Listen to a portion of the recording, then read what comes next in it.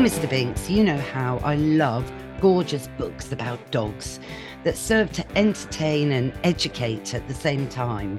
Plus, touching on being works of art with splendid illustrations.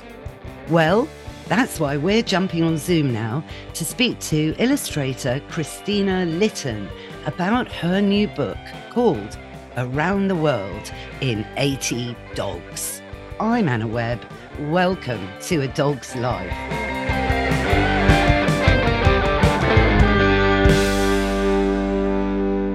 Oh, Christina Litton, thank you so much for joining us on A Dog's Life. Oh, thank you for inviting me. No, I'm really thrilled because you're an illustrator, and right in front of me at the moment, I am privileged to have one of the first copies that have come out of your amazing new book that's called Around the World in 80 Dogs. I mean, for me, it was a bit of a dream project, to be honest. I've always loved dogs. I don't actually have a dog. So that is actually why I volunteer at my local rescue. But while they kind of locked down during the first lockdown, they had to make sure that they wouldn't let any illness, and it was kind of like an unknown time of what was going to happen. So I think this was kind of like to get that dog fix back again. I started doing like tons and tons of research about dogs, and that's how we've kind of like ended up here, really. Well, it's absolutely brilliant. I mean, now tell me, is the book aimed at children? I mean, here am I, one of the oldest people in the room, and I absolutely love it. But someone once said to me, Anna, never lose your childlike enthusiasm for life, actually. And it's a mantra I kind of try and maintain. So, I mean, for me, so is this aimed at children? So the kind of format of this non-fiction for kids is quite popular at the moment. I mean, I collect them, so they're not specifically just for children. And I hope that this book particularly will, for dog lovers, they'll still find something that they maybe not read before somewhere. I mean, I certainly found out quite a lot of things that I hadn't known. I mean, beyond breeds, which I kind of think I was quite up on. There was lots of other things that I kind of found out by doing the research on this book. So I kind of hope that it's for adults as well. I mean, as you say, like it's the sort of thing that you would read. It's the sort of thing that I would really like to read, and have liked to read as a child as well. Yeah. No, absolutely. Well, I think, see, the thing is for me, I think, dogs and learning about dog behavior and learning about the cultural and historical Yeah. connection that we have with dogs, because we're epigenetically, I think, more dog than we actually think we are, is so important at the moment because of what's happening at the moment at government level with the XL bully, Yeah. because that's going to impact all dogs. And for people who are afraid of dogs or, allergic to dogs or culturally not tuned into dogs, this is now a reason for that whole sector to become more knowing about dogs, standing away from dogs. So I think books like this are so important, particularly at the moment. And I think we kind of need to understand these breeds, don't we? I mean, as much as this includes the 80 breeds, I tried to include breeds that really illustrated how amazing dogs were. I mean, for example, the Marmara, Marmara. Yeah, Marmara. Yeah, I mean, when kids find out about that breed, hopefully they'll understand just how amazing they are, really. And including them sort of personal stories. I think I included one about the Great Pyrenees as well. These, how they've actually like saved people's lives. I think that children would really enjoy that. Oh, no, absolutely. And, the wonderful stories of the St. Bernard, and they are still breeding St. Bernards in the St. Bernard Pass, the monks. Yeah, And the Barry dogs. that's right. Yeah, exactly. And Peter Pan, Nana was actually a Newfoundland. And of course, they're another breed similar to the St. Bernard. I mean, for me, it's just a shame there were only 80 dogs. I when know it was so difficult to choose the 80 dogs, but I think, I mean, I researched so many more than the 80 just so that I knew that I was getting a diverse selection, really. Yeah, but it was incredibly difficult, incredibly difficult to pick 80. No, absolutely. I mean, what I love though with the 80, in the 80 you've chosen, you covered a spectrum from, breeds that are facing extinction, the yeah. vulnerable British breeds, a lovely illustration of the otter hound, which is the rarest. And then second to that is my own little Mr. Binks, Oh. who's not my boyfriend. He is my English toy terrier. So I think they're about 2 more born every year than the otter hound, which for me that's something that really pains me, because we're now at a stage where people actually believe that a cockapoo is a breed. Yeah. Which for me, it's probably a combination of my age and my absolute passion for the breeds. I was going to Crufts when I was 8 and just loving the diversity and, the passion and the purpose really of all of these dogs. I think they kind of lose the understanding of what a cockapoo is made from as well, because they're 2 very energetic, smart breeds. And you actually end up with quite a lot of them in rescues because of that. Tell me about it. Yeah. I mean, honestly, I think I'm not the only dog behavior person that will say that cockapoos are actually kind of a bit mad, because of the genetic combination. It produces a very highly strung dog. And unfortunately, they're taken on by people who've never had a dog before. Because they look like teddy bears. Yeah, it does always seem to be the first dog, doesn't it? It's crazy, but all of that, the whole demographic of dog ownership and all the rest of it has changed so negatively, I think, in recent years. Yeah, it's a shame, but I'm glad I do remember dog ownership, before this massive surge. And this feeling, I think, as well, Christina, that people actually think it is a right to have a dog as a must-have accessory. Like you might buy the latest pair of trainers, and we're even buying dogs like trainers on the internet. I mean, this shift is so cataclysmic. And now with the XL bully, in 30 years, and a dog has not been added, dangerous dogs, there's legislation.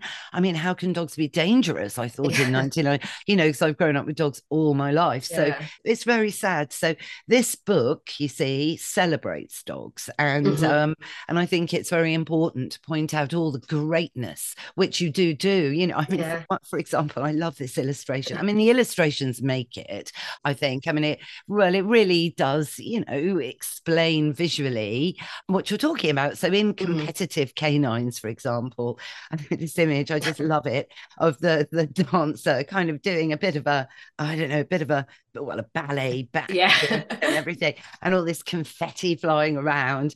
Well, I think I just wanted to celebrate the bond that you have when you actually do things with your dog. I think for me, a dog is not just to have a dog. I think a child needs to understand that it's really that bond and the connection that you have with the dog, and maybe that's through sport, isn't it? Well, yeah, it's a hobby. It's an activity. It's time to spend time with your dog. I mean, I've competed in canine freestyle, you see. So I absolutely love doggy dancing. For me, that is the most difficult sport to do with your dog because of the focus and the timing and, the desensitization to distractions to get a dance routine in inverted commas absolutely spot on. I mean, that takes a huge amount of work, I can't tell you, because you're tuning into your dog's natural ability to use their nose, to use their paw, to use their eyes, to use their body postures. But it's such accurate communication. Whereas, you know, taking your dog out, which I've also done with my bull terrier Prudence, to find truffles, that actually is so much easier because Oh, really? I thought it would be far more difficult. no, not at all, Yeah. because well, you need a dog that's got the Yeah. aptitude to do it. But Mm-hmm. training scent detection works so easy to do because it's so natural for the dog to do it. It's like, you know, some dogs will get it quicker than others, sure. I mean, Prue got it seriously quicker than I thought. I couldn't believe it. And a police dog handler was helping us do it. And he actually said, wow, you know, he For was that like, breed as well, it's quite unusual, isn't it? well, exactly. That's Yeah. the whole point. And, you know, with distractions like a badger set nearby, deer, because we obviously trained in woods and we don't go to woods that often because we live in Hackney. So the whole thing, you know, she ignored scent of deer, badgers, really near to a badger set we were at one point and just no interest. It was like, I've got to find where this truffle has been put. And that's what you get that just from having that bond as well, though, don't you? Yeah, With your exactly. dog. So Exactly. And she can find a tennis ball on the Hackney Marshes. She upcycles. I don't think I've ever bought tennis balls because she just finds those that other people have accidentally lost, you see. So it's great. No, so it's really brilliant. I love it. And you, of course, and segueing into scent work, you've got a whole section on that and the superpower. well, it sort of leads into so many other things because Yeah. if they didn't have that sort of super senses, then we wouldn't have our medical dogs and allergy detection dogs. So, I mean, it's just that sort of brief introduction of how to understand how they can do all these amazing things. Yeah, exactly. So for someone who, you know, might not like dogs and then they get this super book for Christmas because it's such a joy to leaf through. I mean, there's a lovely moment I was leafing through because I've not long had this, everyone. So I'm still absorbing all the detail because that's the other thing. It's packed, you know, with little, because you're sort of larger paragraphs. Like I'm looking at the Irish Wolfhound here, that you've got this lovely this section called Huge Hounds. So you've got the Mastiff there, and then you've got little tiny thought processes. So the Irish Wolfhound, I haven't got my glasses on. Here we go. The record for the largest dog goes to the Irish Wolfhound, you know, and that's really lovely. People think, gosh, you know, and then compare that with the Neapolitan Mastiff, which is a lovely illustration. And I like the little very difficult. yeah. And you've got the little cat next to him as well, because, you know, so there's little Millie next to for scale. So she was the smallest dog ever. I think she's the smallest dog ever to exist. She was basically the size of it, like a teacup, I think. Yeah. I thought she was a cat, actually. I'm so sorry. So there is a cat. I think there is a cat and a little Millie as well. Oh, yeah. I'm by the Neapolitan Mastiff. Thought crumbs. But that's sweet that you popped a cat in, you know, just for illustrative purposes also. To kind of show that dogs and cats, you know, they don't have to be 1,000 miles apart. You know, they actually can get on quite well. Tiny dogs and terriers, which we love. And then you've got a whole area that's gorgeous and kind of stands out, called Royal Dogs, which obviously features the late Queen and her corgis, history now, you know. And I love your sleeve Pekingeses. Yeah, that was just something that I actually found out that I didn't know about before, that they actually kept their Pekingese like in the sleeves. Well, they had different peaks. There was a sleeve peak and a normal Pekingese, and the sleeve peaks were really prized. Absolutely, you know, because of course they didn't get over here. Well, actually, interestingly, I don't know if you've been to see Portrait of Dogs. This amazing. Yeah, it's really lovely. Yeah. Did you go at the Wallace collection? Yeah. I actually really, my favourite part was Victoria and Albert's little etchings of their dogs. I thought they were just really sweet. Yeah, and charming. I could see that would appeal, you know, being an illustrator, you know, yourself. But it was but it was the Pekingese in there that absolutely blew my mind, you know, because it is a dead ringer for a Tibetan Spaniel. And there is this whole discussion that actually the Tibetan Spaniel and the Pekingese were the same breed. So obviously China and Tibet so close. Tibet closed off to the world forever, really, until only about 100 years ago. And the other thing is, it's nice to reference dogs, I think, in art. And I would class your book as a work of art, actually. No, really, everyone. It's great. Yeah, the corgis were really nice to illustrate. I actually remember working on this specific page as I was watching the Queen's funeral. So it was quite odd, really. But there's a really nice fact about the corgis, which was new to me, about their heart, like their colouring looks like a saddle, and that's because the Welsh thought, or at least would tell their children that fairies would ride them at night, and I thought that was really sweet. So I thought I really, really want to keep that in. Yeah, no, I love that actually. And a fact I didn't notice, you've got Howl of Fame. Oh, yes, this was the one. Here we go.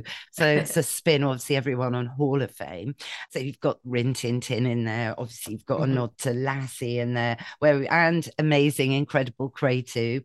Friend of the show, friend, and Nipper, of course, the HMV dog. But one I'd not heard of, or it might be stuck in the back of my mind and with aging dementia setting in, maybe, is Masterpiece, that poodle. You should definitely look that up. It was quite the crime, like in the 1950s. So this dog was basically considered the first ever dog model. So it was kind of like the Kate Moss of dogs at the time, and I think it would be in department stores and things like that, and they would use it to sell their products. And just basically one day, it was either stolen or just went missing, and it just became like a really famous kind of canine mystery, basically. But it is quite interesting to look it up.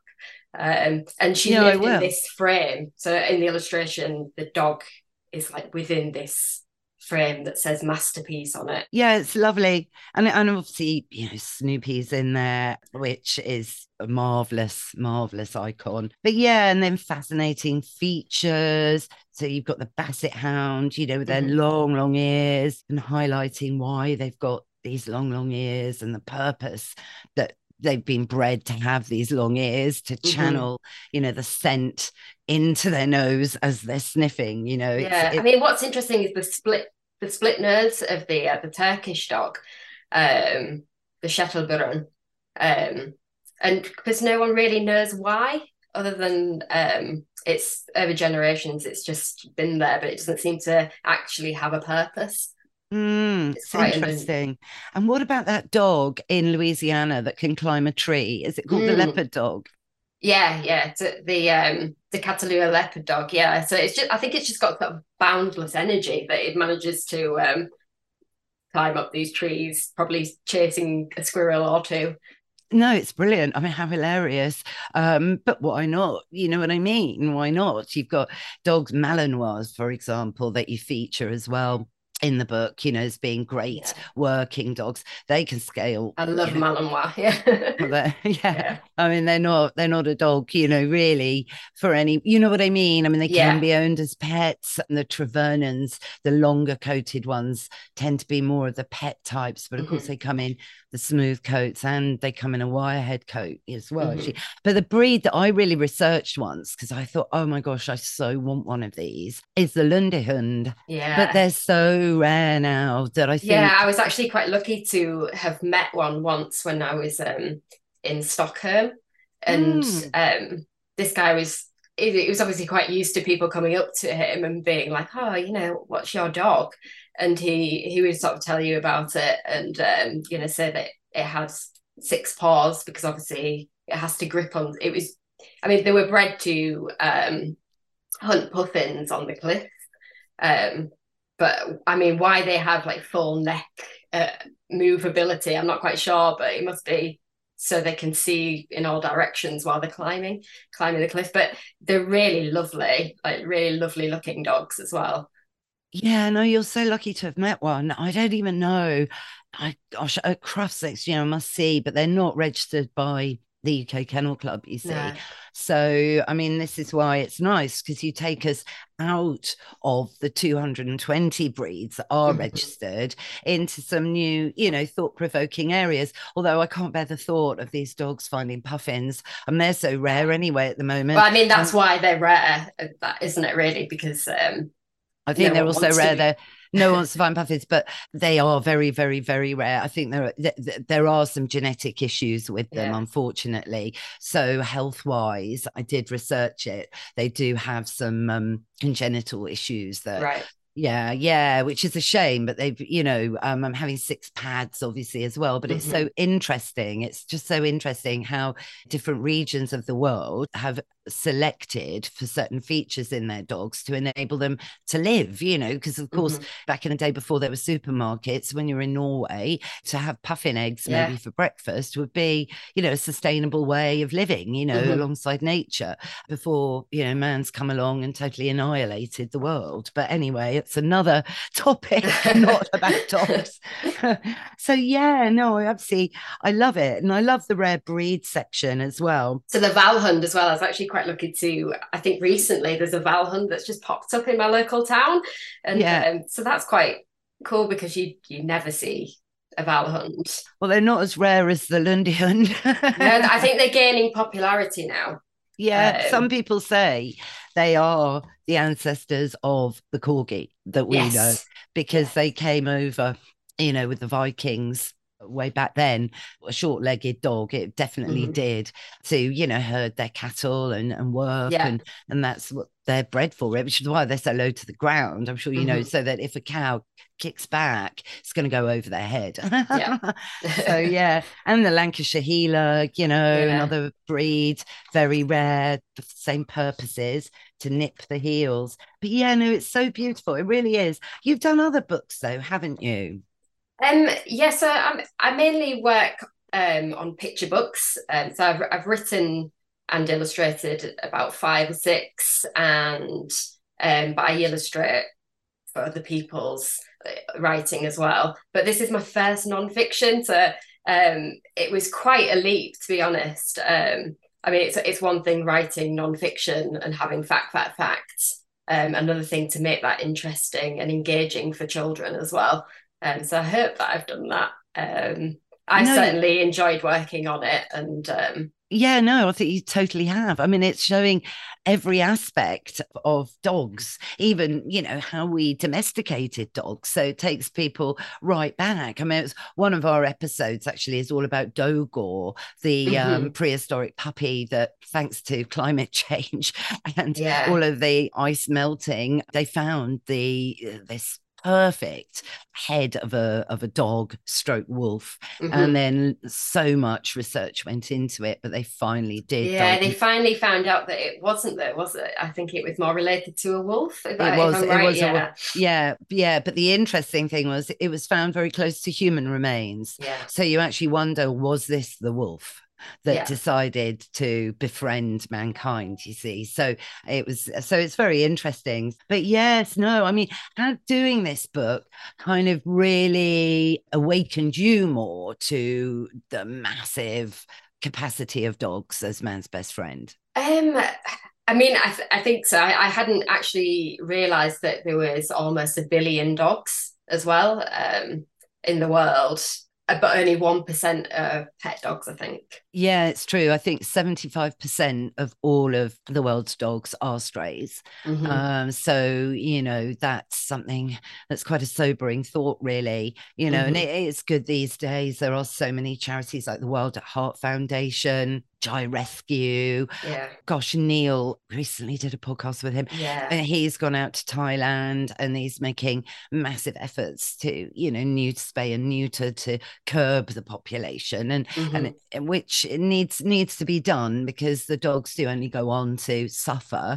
So it's not good. We need to curb the population, really. But at home here in the UK, there is so much abandonment going on. There is still so much cruelty and neglect that has never gone away. I learned about that because my dad worked for the RSPCA. So I learned a lot of shocking stories when I was very young, and I couldn't believe it. So this book is just a celebration, really, of the dog that's been beside us for all these years and hopefully will continue to be beside. And I think it's a very respectful view of it. And as I say, there's this middle bit in the book where I was looking along and I thought, oh no, 2 pages are stuck together.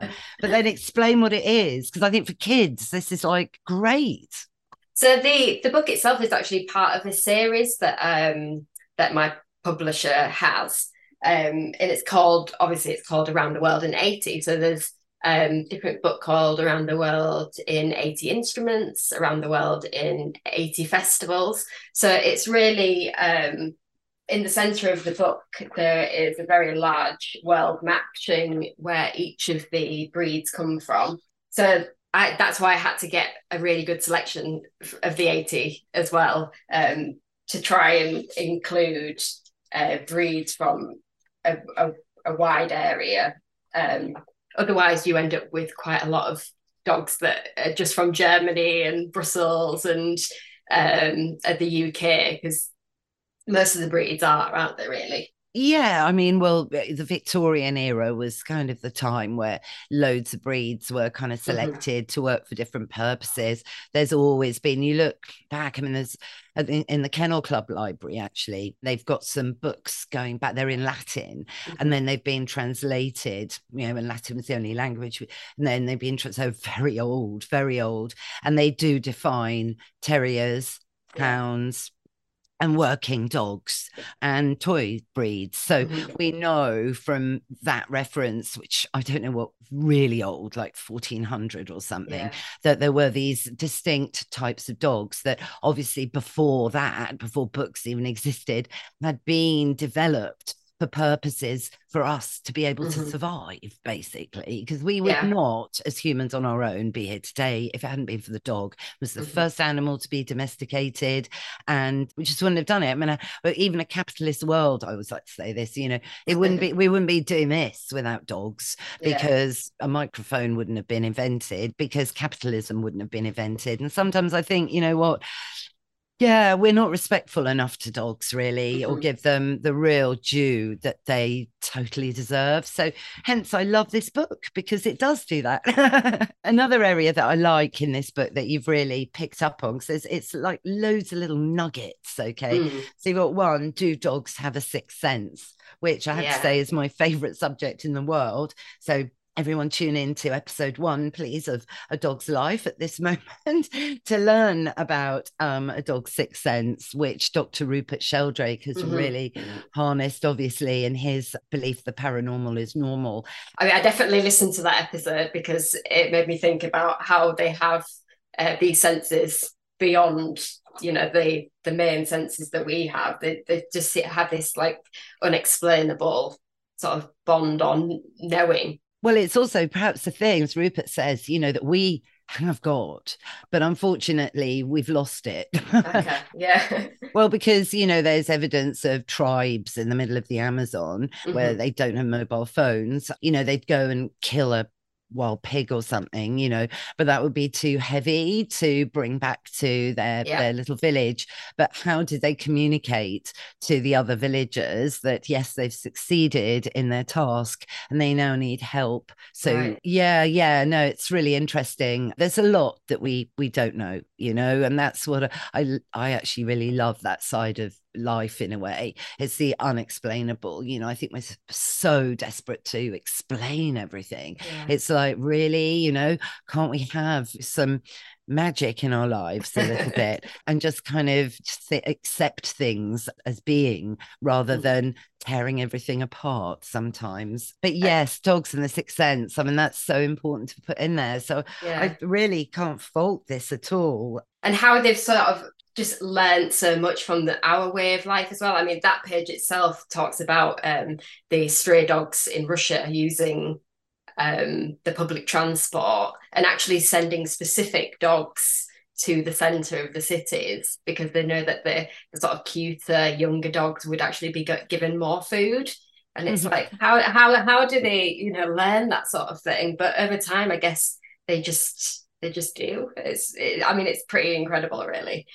I know. No, it's amazing. I did that documentary. I did watch that. That was utterly extraordinary. But it's survival, and they combine, watching, learning, smelling, their sense of smell, which is so incredible, you see. And we can't even begin to appreciate it, because we haven't even got a chamber in our brains that dogs have to store absolutely every single scent they've ever smelt. And then, of course, it's only recently we know that dogs have episodic memory, so that they can connect a scent to a memory, a context, which was once only thought capable by humans. So that was 6 years ago. Some Danish scientists discovered that. I found that very interesting because, you know, I mean, as Rupert says, Rupert Sheldrake says, you know, hardcore scientists, you know, are still fairly dubious as to whether dogs have emotional intelligence. Yeah. Well, I actually fought to keep the Sixth Sense in a little bit because I had listened to that episode, and I'm like convinced myself that, you know, dogs are just incredibly sort of powerful beyond our knowledge, really. So I did have to actually sort of say, you know, I really want to keep that in because there is new science out there, or if you can call it science, that, you know, almost sort of proves that or sort of shows existence of that. Yeah, well, I mean, in China, they actually use dogs to predict when, you know, in zones where they have earthquakes quite a lot, regions of China, for a long, long time. They don't anymore, but they would have dogs as sentinels, really, specifically to alert to an impending earthquake. And and you listened to the episode with Rupert, so you know, like in the tsunami of, I think it was 2005, there were no animals found washed up ashore. A lot of humans, sadly, but all of the animals fled. That says something, I think, because you'd notice an elephant, wouldn't you? Yeah. So, you know, I mean, whether that's the slight tremors or just a change that we just can't sense, but you know, there's definitely something that. No, yeah, exactly. Electromagnetic fields. No, it's brilliant, and luckily, no, you know, no animals did die in those tsunamis, which is very good. So, no, thank you for doing this book. No, it's brilliant, Christina. So, I mean, I'd say if you're thinking about a Christmas present for someone who loves dogs, even if they don't love dogs, but they love books, and you want to encourage some reading and learning over the festive period, then this is it. Thank you very much, Anna. Thank you. So where can people buy it? So basically anywhere that you would normally buy your books from. Obviously, independent bookshops will order it in for you. High street bookshops, you know, and obviously you can get it online as well. But it's always good to support your independent bookshops. So yeah. No, absolutely. No, I really think it's a lovely collectible piece and hardback, and the illustrations are just gorgeous, and obviously a huge amount of thought and skill and creative flair has gone into this. Thank you very much, Christina. Thank you very much, Anna. Thank you. That's our show, Mr. Binks. What did you think? Yes, I know it was disappointing that you weren't mentioned in the rare breeds, but in fairness, Otterhounds are the rarest breed of dog, I think, in the world. And you're right, it is time for Woof of the Week. A coffee table book is always a sure bet as a top-class Christmas present. So, consider Around the World in 80 Dogs as your best stocking filler this year. Well, I hope you all enjoyed it. If you did, go on, please rate and review the show wherever you tune into your podcasts. It really makes a difference. Thanks again to Christina Litton for joining us today, and you'll find all the links to everything she does in our show notes. Thanks, of course, to Mike Hansen, my producer, who does all the music and production every week. Check him out at Pod People UK, and check me out. I'm just at Anna Webb Dogs. What's that, Mr. Binks? Gosh, yes, you are totally right. We will be back in your feed next Sunday. So why don't you subscribe now? And that way you'll never miss another show. Bye for now.